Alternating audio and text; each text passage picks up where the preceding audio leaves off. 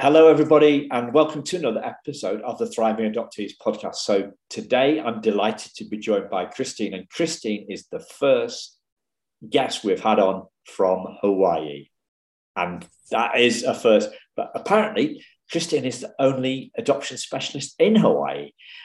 She's the CEO of an agency over there, and she has 5 kids of her own, and 2 of those are international adoptees, I think. Is that right, Christine? Yes. Yeah. Welcome to the show, Christine. Great to have you on. Thank you. And so that I don't get kicked off the island, I find it really important to say I am not the only adoption expert. I said that jokingly to you. There are so many brilliant people in Hawaii. I can't even begin to name how many of my colleagues could out-talk me on the topic of adoption in a heartbeat. So to all my Hawaii living adoption expert friends, apologies. Simon took me at my word, but Thank you for having me. I'm so excited to be here. I love your podcast. Thank you, Christine. Yeah, so I was brought up very honest by my mum and dad, and so I tend to take things at face value, and I believe the truth, right? I believe that everything is said is the truth, and sometimes, obviously, there's a little bit of a disconnect in terms of our sense of humour. So the sense of humour in Wetherby, West Yorkshire, is, I guess, different to the sense of humour in Hawaii and Detroit, where you were raised, right? Maybe that's it. Yes. Yeah. Yes. So before we started talking, you were explaining what you felt was going to be the most important stuff that you'd learn and continue to learn, obviously, as an adoptive mom. And we between us, we came up with this term of elastic parenting. So yes. what we did, what does that mean to you? Why did that ring true to you? That phrase, elastic parenting.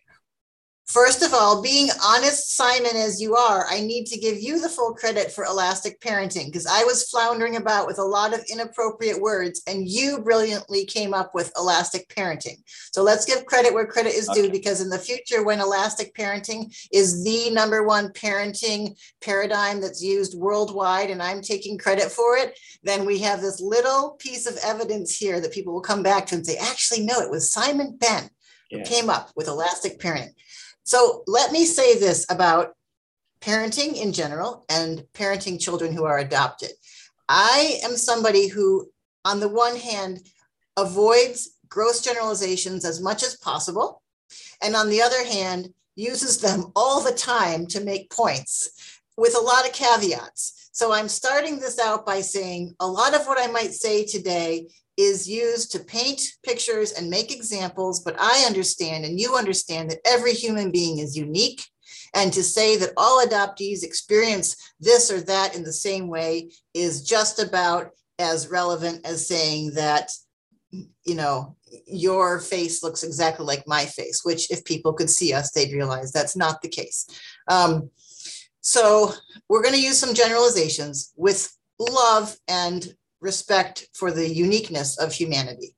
I also want to say that having done adoption work for 30 years, I feel like the luckiest woman on the planet, because it is the most rewarding and gut-wrenching and informative and self-revealing experience that I think anyone could be lucky enough to have. I am so grateful to be still allowed to do this work. And I think there have been a lot of casualties along the way. A lot of folks have suffered as I've tried to figure out what's what. I look back on the mistakes I made with deep shame and regret. And I think that our industry, for lack of a better term, has made so many mistakes historically, and even not so long ago, as we've tried to, I'm putting up little air quotes, help the children that we're tasked with helping, or that we often presume we need to help, and maybe not. I also want to say that even though I've been doing this for 30 years and I have 5 wonderful children, 2 of whom are adopted, as you mentioned, I'm still learning things every single day.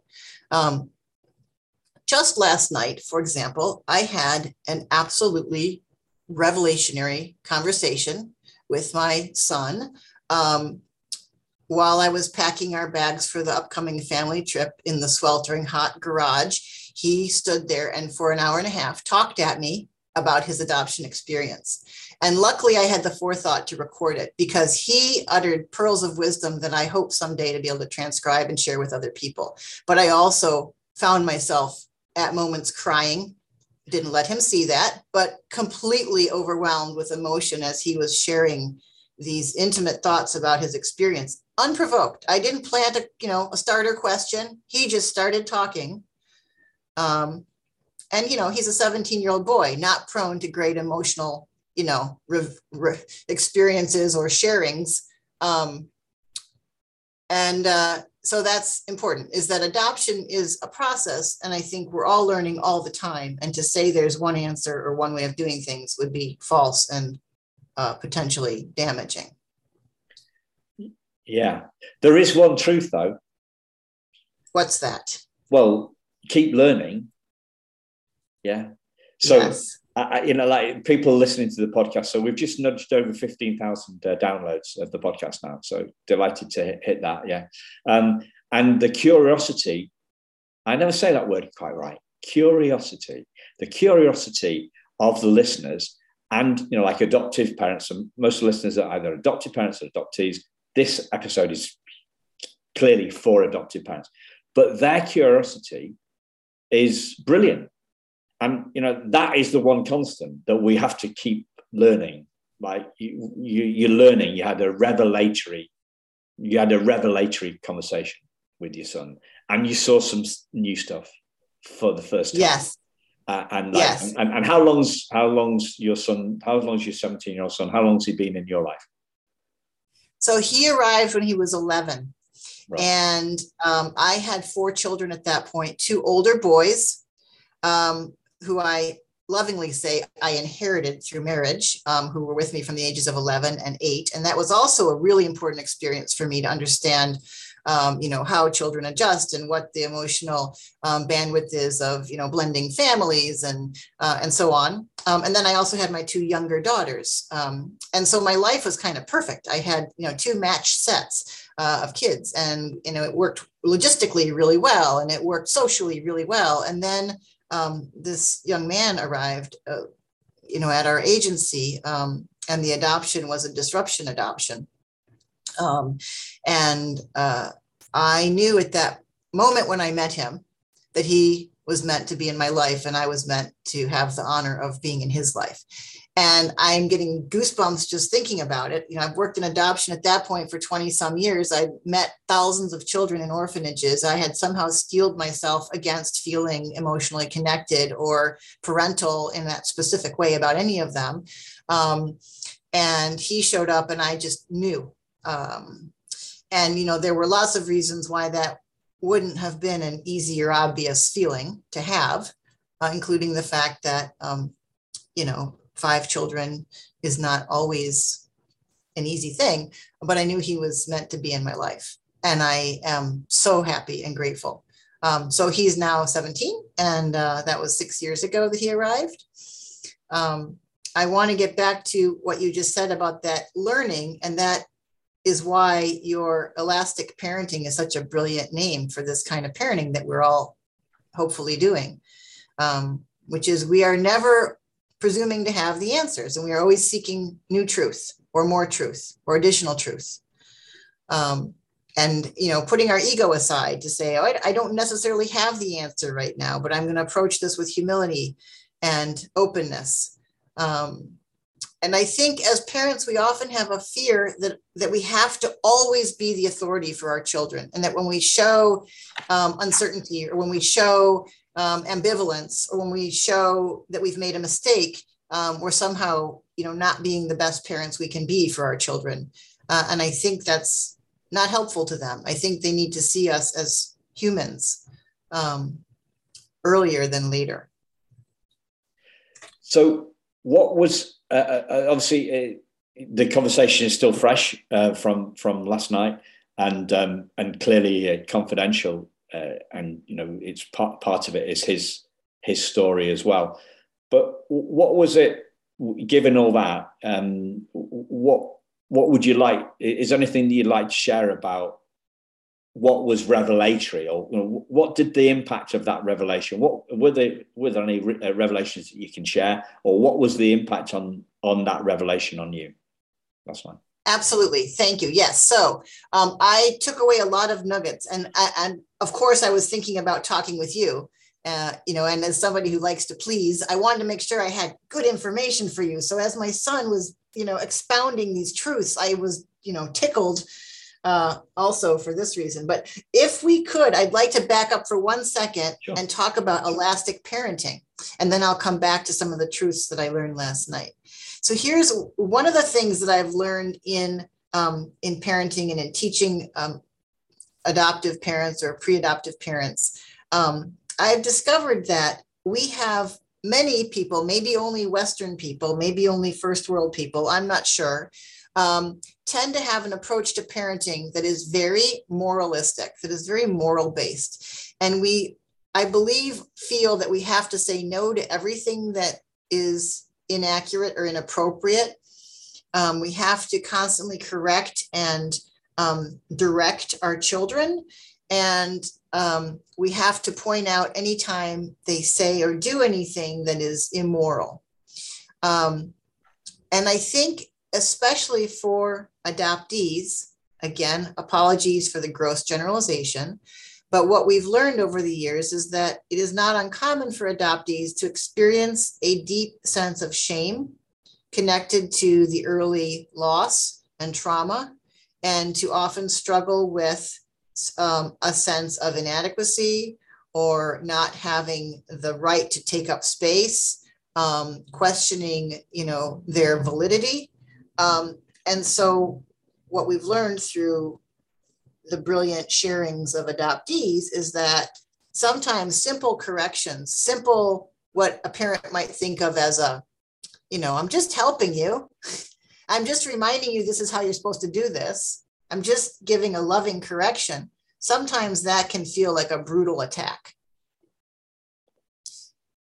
Sometimes the most innocuous comment can feel like you're being bashed upside the head, and basically your entire personality and essence is being decimated. Wow. What do you say about that? Does that ring true at all? Well, yeah, but I think that's a human thing. I think that some humans, in my experience, are a little better able, or have tools, or have a foundation that allows that sort of thing to come in a little more gently. And what I've heard from adoptees is that it comes in like a raging bull, and there's very little modulation. It's an all or nothing experience often. Yeah. I would describe myself as kind of like a sensitive person. But I don't know to what extent that, like you could say, well, is that due to being adopted? Like, who knows? I mean, the mind is a meaning-making machine, and we hang our pegs. We hang everything. We hang too much on the adoption peg, or the I don't know, the middle child peg, or the fell off my bike when I was 2 peg. We're always, the mind is looking for shortcuts, and it's not often right, in my opinion. Anyway, what I would say on that is it like, my dad was unfortunately died like 5 years ago. He was a tricky guy at work, and he did a lot of that stuff that you're talking about, right? But he did that with everybody. Yeah. But it landed with me, like, so I've got slightly stooped shoulders, right? I don't stand up straight like a Marine. I'm slightly stooped. I've got rounded shoulders, and this, like, he corrected me with that stuff. And that, kind of hurt, really. But he corrected everybody with everything. That was kind of his nature. But it didn't, as a teenager, for example, that didn't particularly happen with me. My mum's still alive. My mum is completely different. But one thing that jarred for me was once I ran out in front of a little car, a little van. It's more like a car van sort of thing, and got knocked over when I was about 10. And when I got home, I told my mum, and she said, "Oh, you silly idiot," or something like that, right?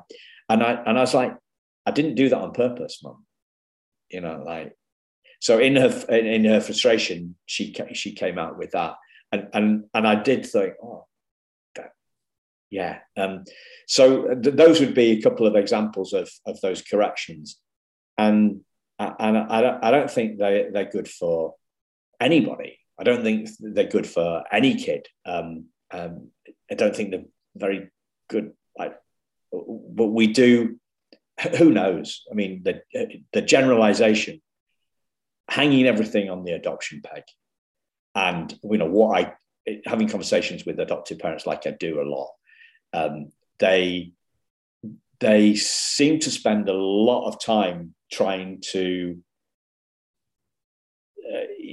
wondering whether it's an adoption-related issue or not, and I don't think that is. When I spend my time spinning my wheels on that subject, it doesn't really. It's a waste of time, really. It's just spinning the wheels. Okay, that's so helpful. So then I would ask you, if we're talking about adoption parenting, are we just talking about parenting? Well, I don't know, because I'm not a parent. I'm looking for. I bring my adoptee experience, but we've had however many 150 episodes now. It's for me, it's a dialogue. Yeah. But you're the one that's a parent, so you know more about it. You've learned. You've had those revelations. Yeah. I just put my fourpenneth in where I kind of like feel it's appropriate. And I love that distinction, because I think it's really important that we never overly pathologize or pigeonhole or characterize for convenience any group of people. I think that's a very dangerous thing to do. I also have come to believe that there is nothing wrong with an overcorrection if it's a positive one, where we don't have a clear answer. So you're absolutely right. Like, parents will never know when Johnny comes home from school in a complete funk one day, because maybe Johnny's not verbally, expressing what's going on, but he's just completely stymied. I always tell parents, go down your list of things that might have triggered him, right? Like, as parents, we know. The weather was bad. He got in trouble from dad before he went to school. He's struggling with the maths, or, whatever it is. And I say, at the end of your list, if you haven't figured out something, then it might be an adoption related issue that you won't know about, because the things that go on in children's heads, we often won't be able to know, if they're not telling us. The simplest thing could trigger a child.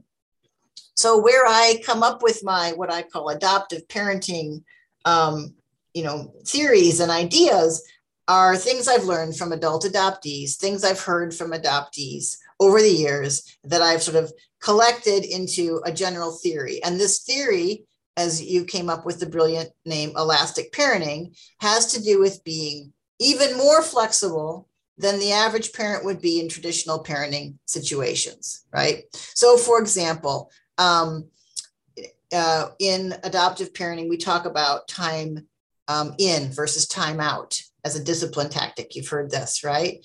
I have, and I think it's a big one, and I think it's a big one for everybody. So you mentioned shame earlier on. Yeah. Have you heard of a guy called David Hawkins? I talk about his book quite a lot. One of his key books. He's an American guy. He's no longer with us, but he has a book called Power versus Force. Have you heard of it? No, power I'm versus, not. I'm writing it down. yeah. So power versus force. Here's a scale of human consciousness, and zero is dead, and 1,000 are the great, the great avatars, Jesus, Buddha, and people like that. The United States Marines, I mentioned them earlier on, they calibrate at 180. They calibrate. So he calibrates different things like the wag of a dog's tail, the Marines, all sorts of stuff. But he also calibrates the United States Marine Corps calibrate at 180 because pride calibrates at 180. Pride. And shame is 20. Right. Shame is 20. Zero is dead. Right. So feeling ashamed is like one of the most toxic kind of emotions to be feeling, which is why a lot of people are scared of public speaking, because they're worried about messing up and making a fool of themselves and feeling bad about themselves.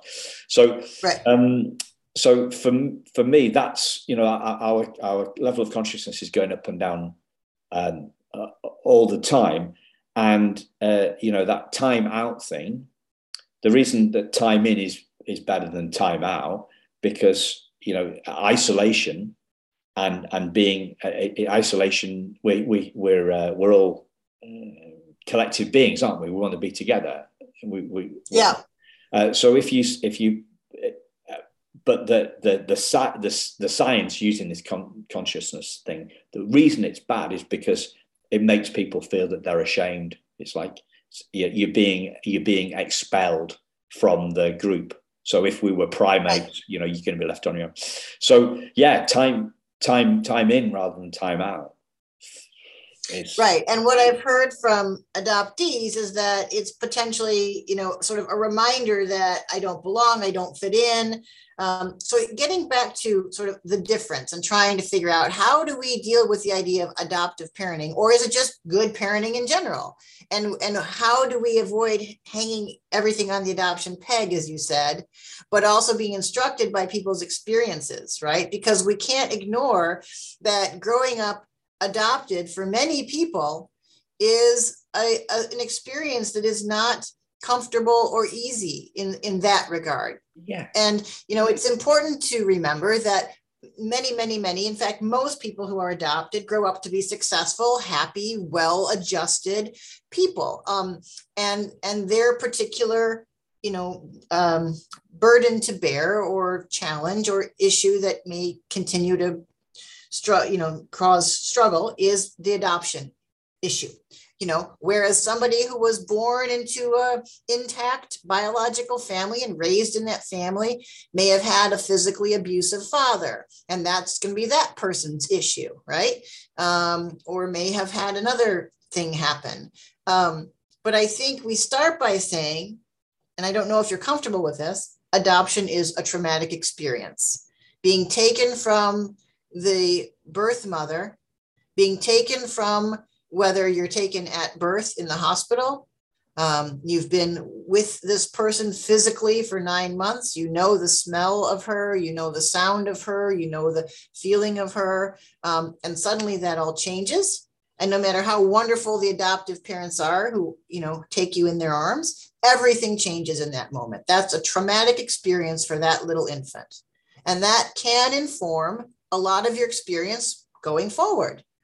And the 9 months that you were in utero were heavily impactful.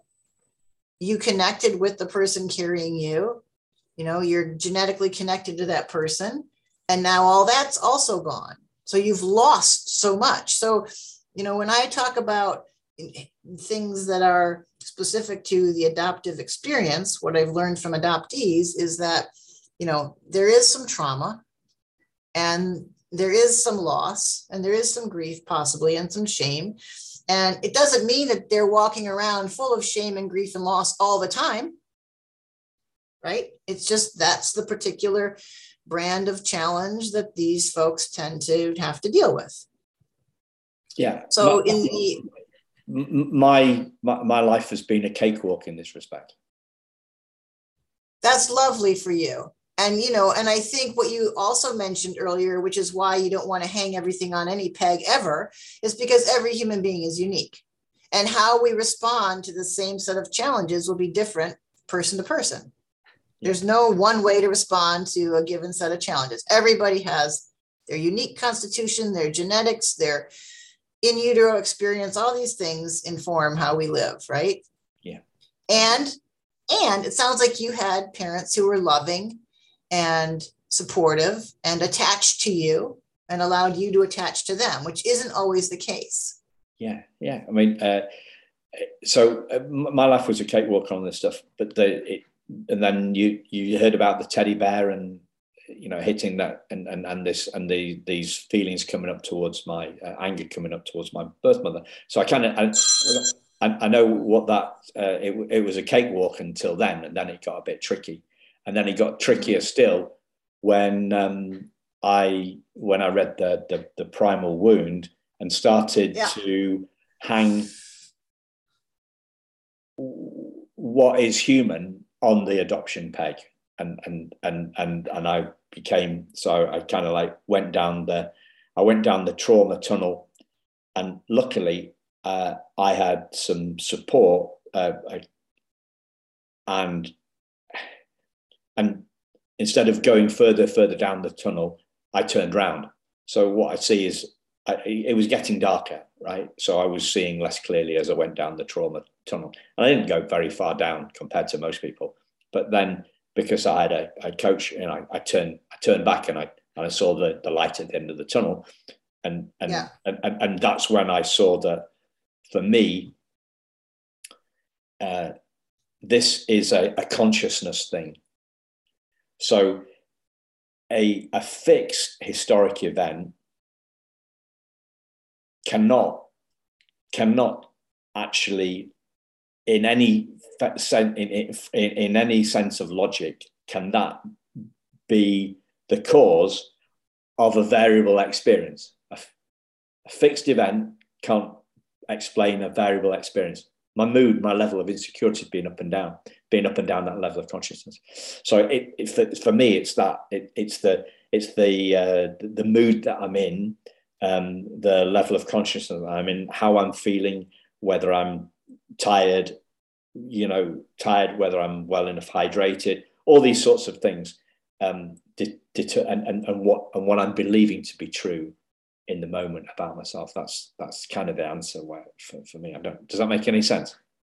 It makes a lot of sense. And I'm thinking about two different things here. I'm realizing, and I want to make sure that your listeners, and lovely as they are for tuning in, and we talked earlier about why it's so important for parents to continually educate themselves. So hopefully this will be enlightening. There are two things here. We're talking about specific parenting tactics, which will benefit your child. And I'm going to stick with the child who has experienced the trauma of adoption. Yes. And then there's also the mature adult. When we hit the age of 18 and our brain, our prefrontal lobe is fully developed, and we have executive functioning, and we understand all the things, and we can, help ourselves a little more. Then there's that, reality, and how do we review and correct and help ourselves? And I am a huge proponent of EMDR.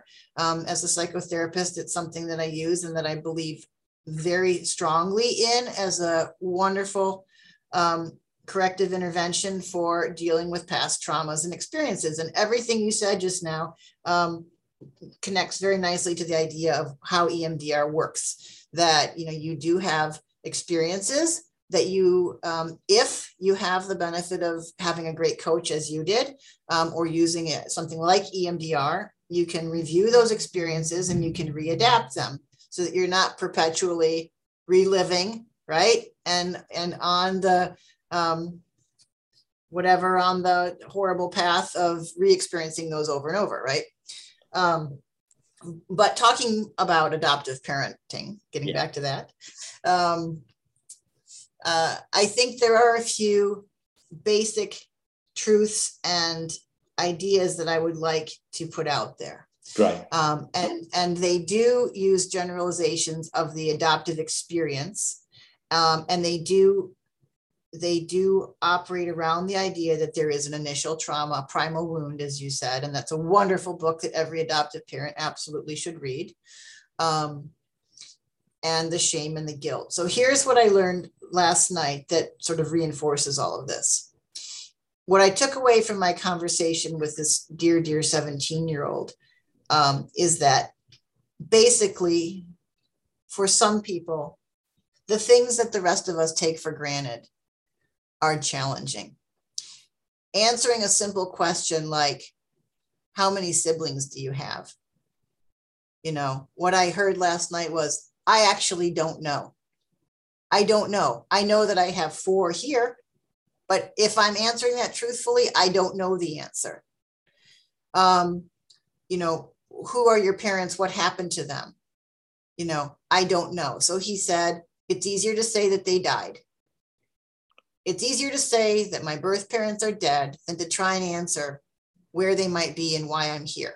Wow. And right now, telling you this, I am one human goosebump and I'm about to start crying, because to think about the conflict that that question poses, to have to say that somebody is dead when you don't know if they're dead, you're caught in a potential lie, which brings you discomfort. You're caught in remembering the experience, you know, and these are simple questions that people ask innocuously all the time.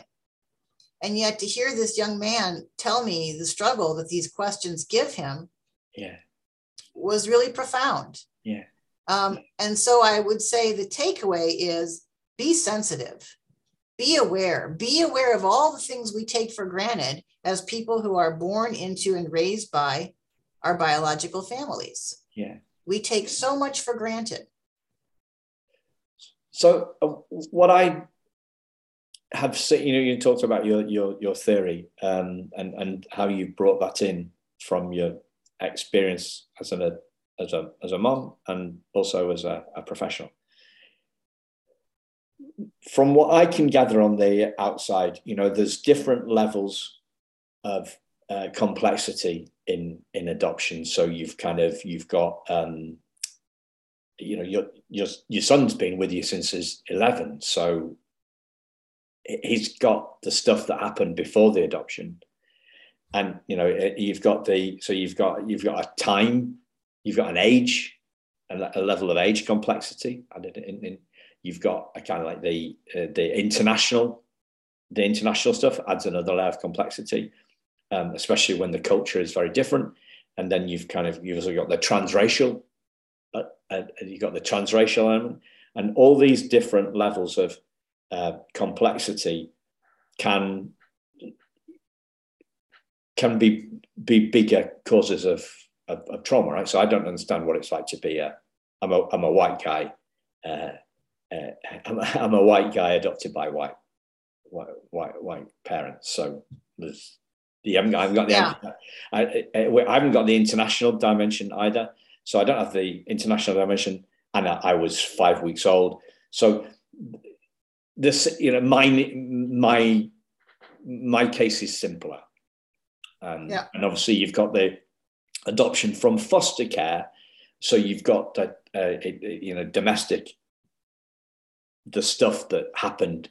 There's a reason that the kid is in foster care, so you've got all that so you've got all these different things, and the level of sensitivity required may be higher the more complex it is, right? Yeah, and I don't want to knock the wind out of your sails, but I want to give you some other examples.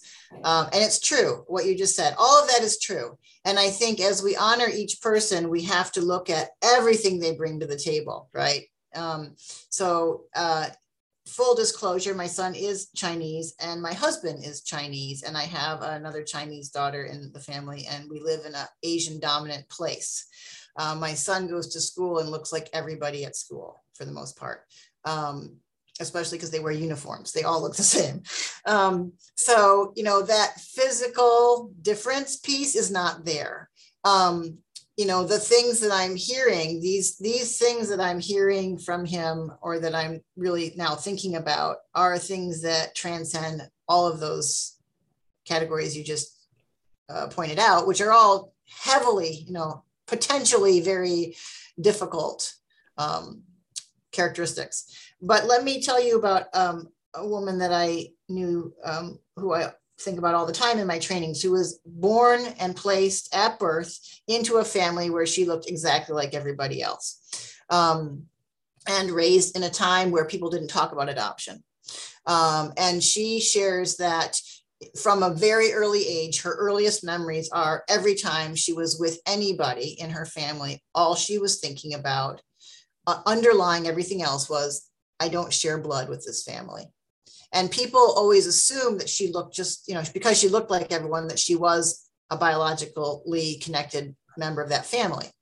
And when she told me that years and years ago, it really changed how I think about adoption. And again, that's one example. But I've since heard that from a number of other people, that it doesn't matter how you look. Of course it does. Of course it does. Like if you're adopted white into a black family, or black into a white family, or Chinese into a Mexican family, that can bring with it another bunch of challenges, because we are a superficial world and we make judgments on how people look, and we decide if we like or don't like somebody based on that, and whether you fit in or not, if you look like me or not. All cruel stuff that we still do as human beings. But what I'm learning is that identity is much deeper, and that how you fit in and whether you fit in can be a much deeper experience. And that it may have little or nothing to do with how you look. That you have a sense deep down that you either fit in with this group or you don't. I hear that a lot in my psychotherapy practice, where I work with adoptees. And I hear that from adult adoptees that I know. So it's the degree to which we feel, as you say, that we fit in.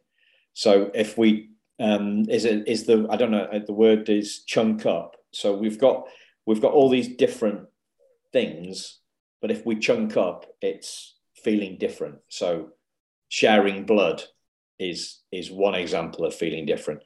Not looking the same is not, is feeling different, not fitting in.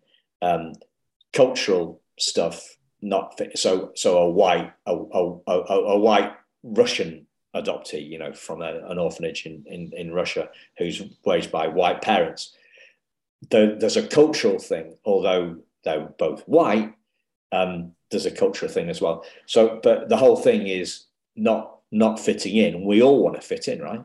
We all want to fit in. We all want to fit in, and we all want to be accepted. And I think accepted and loved, and seen for who we are. And I think getting back to the idea that if we are to make any gross generalizations about parenting a child who we adopt, to be aware of the potential for an innate sense of shame and guilt, and how that trauma can be continually re-triggered, is really important. And so with this elastic parenting, what I picture is we're checking ourselves, and what is traditionally sort of acceptable parenting, like constantly pointing out when a child needs to do something differently or better, that might be really harmful. And maybe part of the elasticity is realizing that we don't have to say everything, and the child will still bounce back. We'll still we'll still move on in a healthy way. One thing I like to point out to parents is that children have a very good sense of right and wrong, right? Not initially. And there's the developmental stage where they're meant to be testing all the boundaries, right? And they still know right from wrong, but they're going to kind of pretend like they don't, because they want to see what happens when they do wrong. But for the most part, human beings have a very good innate sense of right and wrong. And I believe that when children misbehave, they punish themselves far more than we could by carrying around the guilt and the feeling of being bad, that is very toxic and difficult. And I think that as parents, if our kids know that we know when they've misbehaved, that's almost a better way of dealing with it than actually saying it or addressing it. So I'll give another example is that one of my children once, we had a birthday party at our house, and one of the children received a big box of Legos. And at the end of the party, I was cleaning up and the box was there, but the Legos were not there. Couldn't find the Legos anywhere. So I asked all the children, does anyone know where the Legos are? And of course, the child who protested too heavily, I knew, well, that child took the Legos, right? So I went into the bedroom and I looked around, and in the back of the sock drawer, I found all the new Legos stuffed in the back. And so instead of confronting the child, I took the Legos, put them in a Ziploc bag, got a piece of pink paper, wrote the child's name on the paper, put that back in the back of the drawer with all the Legos. Now, to say that child never took anything ever again would make this sound like a miracle cure for, right? But the truth is that child never took anything ever again. And my intent with that was to show the child, I know what you did. I know that you know what you did is wrong. We don't have to go any further with this. I love you unconditionally. I've left my little marker here, right? But to make a child feel more wrong for having done something wrong in the first place, I think is counterproductive. Yeah. And I think that's where a lot of parents go wrong in general. And I think especially in adoption, where we're wanting to make sure that our children are continually attaching, and that we're actively working on that attachment, and we're actively working to overcome any innate sense of shame or guilt they may have from that initial broken bond, that wound, that is a task we need to embrace. And part of our elasticity needs to be saying, I feel like I'm conditioned to always react to everything immediately and tell the kid every time he misbehaves or does something wrong or could have done better. But what does that actually accomplish? Yeah. He will bounce back into his healthiest place of stasis if I'm not constantly attacking and reminding.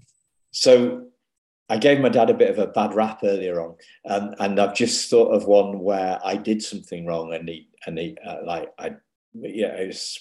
it's a bad thing. So I'm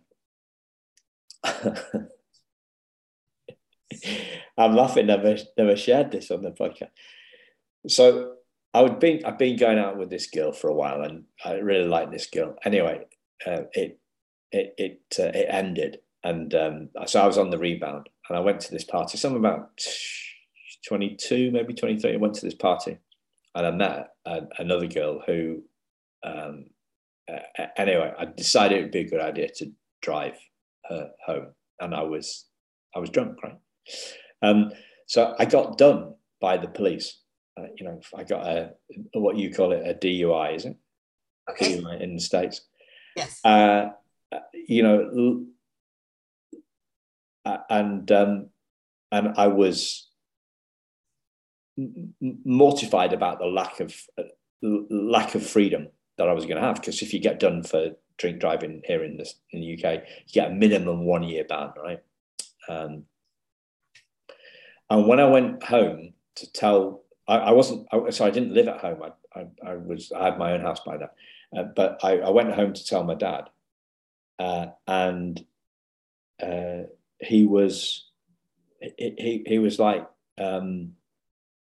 by the grace of God, that's go I, because he had drunk and driven.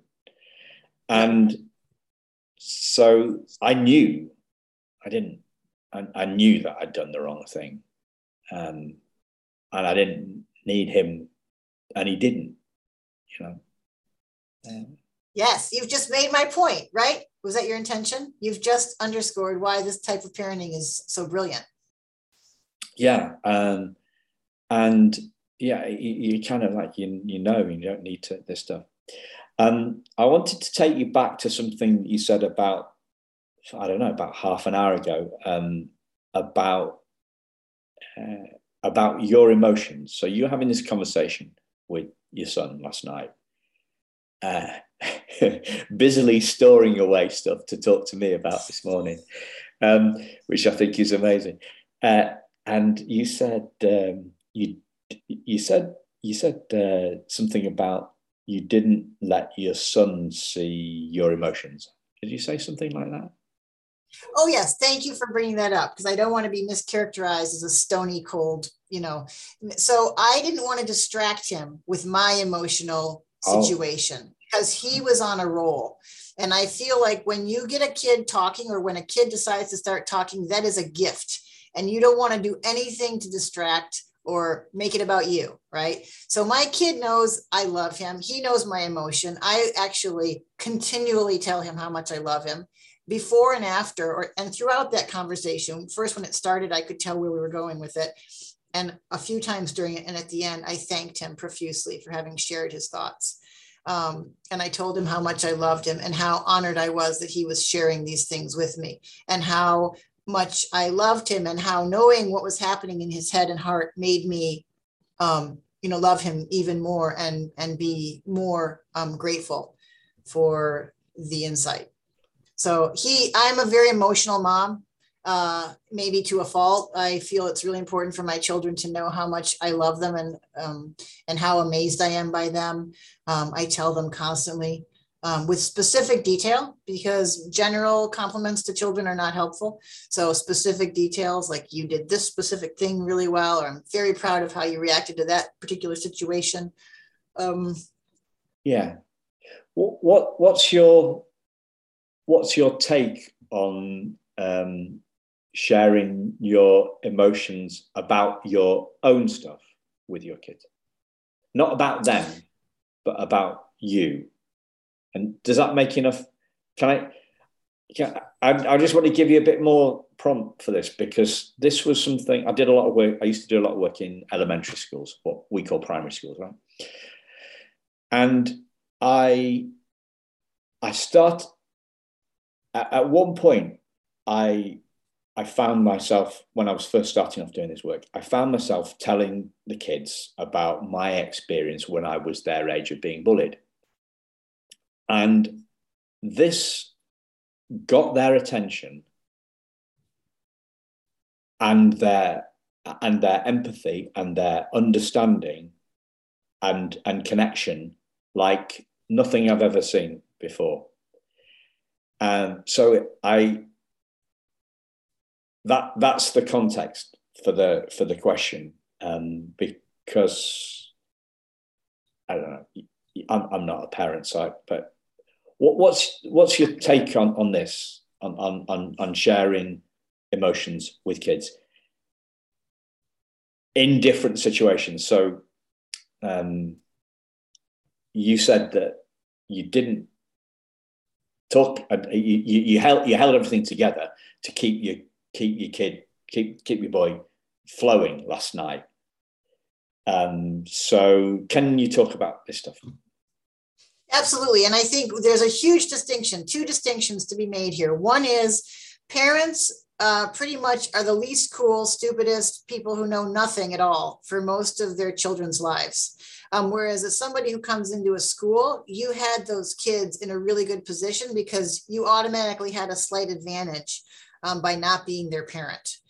So I think you expressing your experience was the total right move and got their buy-in and was brilliant. So congratulations. And I'm really glad kids got to experience you. And I hope you still are doing things with kids, because I think that's really important.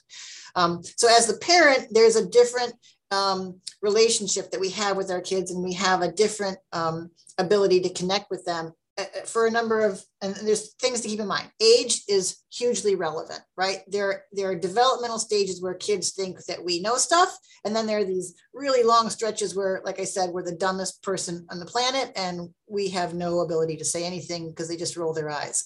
And we have to be careful when they are in that stage that we not continue to make ourselves look stupid in their eyes by trying to get our messages across, because all we're doing is creating more and more barriers for them to hear or experience our wisdom in those moments.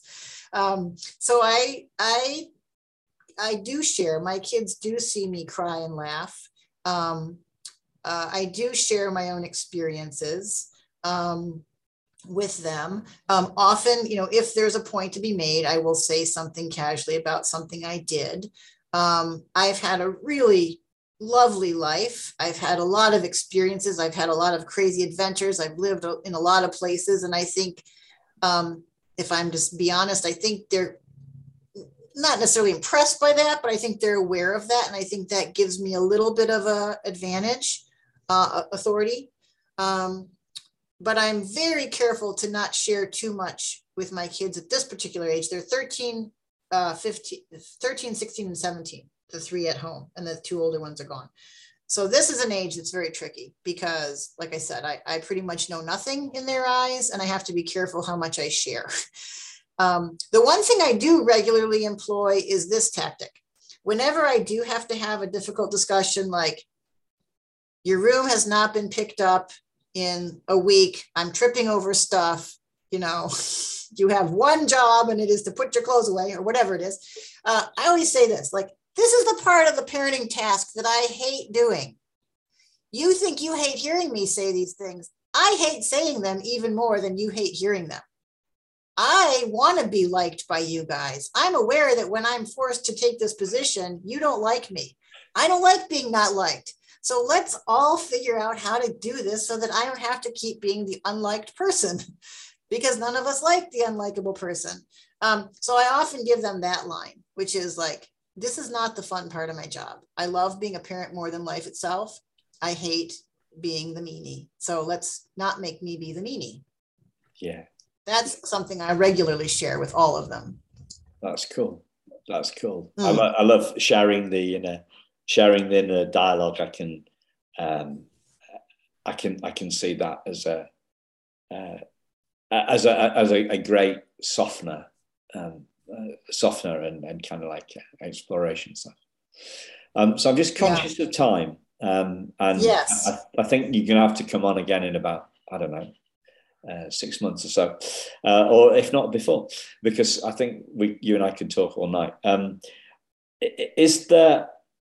Are there any other elements to this elastic parenting that you'd like to share with the listeners? Thank you. I do agree. I learned so much from you in this short hour that we've had.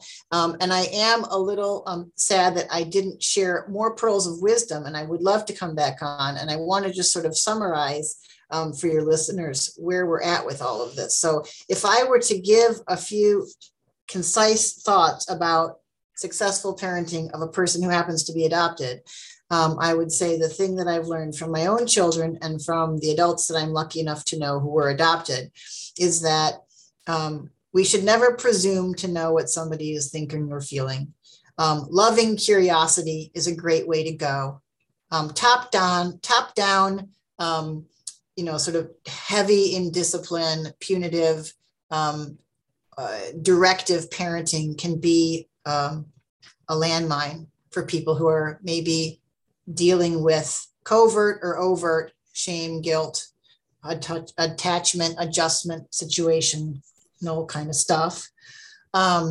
So, it doesn't hurt to be more loving and a little more flexible, elastic in your parenting.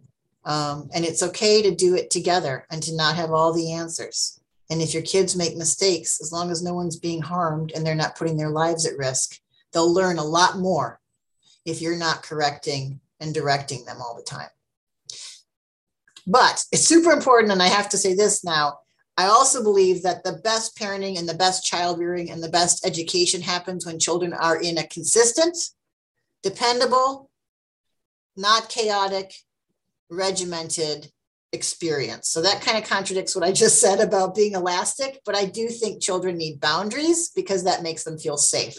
They need consistency because then they don't have to worry about what's coming next, and they can be children and they don't have to worry about, is this going to happen or that going to happen? So consistency, scheduling, boundaries, all those things, those no fun, not sexy things, those hard work parenting things, I think are also very important while being elastic in the middle of that.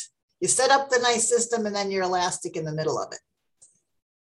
Beautiful. So that's how I would leave that. And I am so grateful that you found me or I found you and that you came up with this wonderful elastic parenting, which I'm going to run with. Good. I was thinking, you could call it curious parenting. Because you could, but I like elastic. I'm going to stick with elastic. No offense. You keep coming up with great things. I may have to have multiple parenting theories now based on all the words you're coming up with. Well, I guess that's the thing, isn't it? We're taking a plastic approach to this. Like, so you'll know this from your psychotherapy. You know, we're talking about plasticity, aren't we? With plasticity, and I think it's always funny that we have something called mindset, don't we? Mindset. I don't really like mindset. I like mind elastic, you know. But we're also we're also quick to get to, you know, we've got to get to the kind of, I know it. I've got my 10 commandments now. You know, I've got my 6 steps to parenting now. I know what I'm going to do. I've got my 5 steps to getting more podcast guests, or 16 ways to get more podcast listeners. I know I've got it. It's set in my mind. I know. Well, no, that's not how we have breakthroughs, is it? We have breakthroughs by staying curious. I love that you bring up mindset as a really problematic concept, because I think that's exactly it. The mind should not be set. The mind should be curious and dynamic. And So I read the book. Have you read the book, Carol Dweck's book, Mindset? Yes. Growth Mindset. Okay. It's a great book. But I can summarize it in 3 letters. Yet. Mm-hmm. So you can't do that yet. You don't know how to break into the little league team yet. You don't know how to catch, I'm trying to make this American. You don't know how to catch a football yet. You don't know how to score a penalty at Wembley yet. You don't know how to be the best parent that you could be yet. That's all it is. It's like I listened to the audiobook and it took forever, and it was just about it was just like yet and stay curious. And I thought it's incredible how she can make this massively long, and it's the book, Growth Mindset. Yes, hopefully she won't hear this podcast and feel that she released the just stay curious. Just stay curious. You can't do it yet. Stay curious. Just, that's it. One of the great basketball players, I can't remember which one, I want to say Michael Jordan, but I'm not sure, said that, you know, he had to fail 10,000 times. Well, there's also Malcolm Gladwell, you know, that you can't do anything until you've done it 10,000 times. Like, don't think you're actually even experiencing that thing, you know, in its authentic form until you've done it 10,000 times. And I love that idea because it's the yet. It's like, yeah, I mean, we're on a path and we're just starting out. And if you're perpetually curious and open and flexible, and you think, you know, I've got 10,000 more times to at least try this, then you remain optimistic and seeking. So and don't give up. I've got 9,850 podcasts to go before I'm a true expert podcaster. Oh no, that's not exhausting at all. There you go. I'm going to find 10,000. I'm going to find 10,000 people as passionate as you about talking about adoption. Okay. Thank you. Thank you for having me on. I am passionate about this, but I'm also passionate about meeting awesome people like you. That's an Americanism. I haven't used the word awesome in so long. I had such a good time talking to you, and I do hope you think of a reason to have me back. I will be ready and willing instantly. Thank you, Christine, and thank you, listeners. Thank you, listeners, for bearing with us. When it gets into the parenting stuff, I do find myself a little bit out of my depth because I don't have any lived experience about it. So I'm glad that we have people like Christine to fly the flag and say what needs to be said in terms of parenting. So thanks a lot, listeners. We'll see you all again. We won't see you. We'll speak to you again very soon. Thanks a lot. Bye-bye.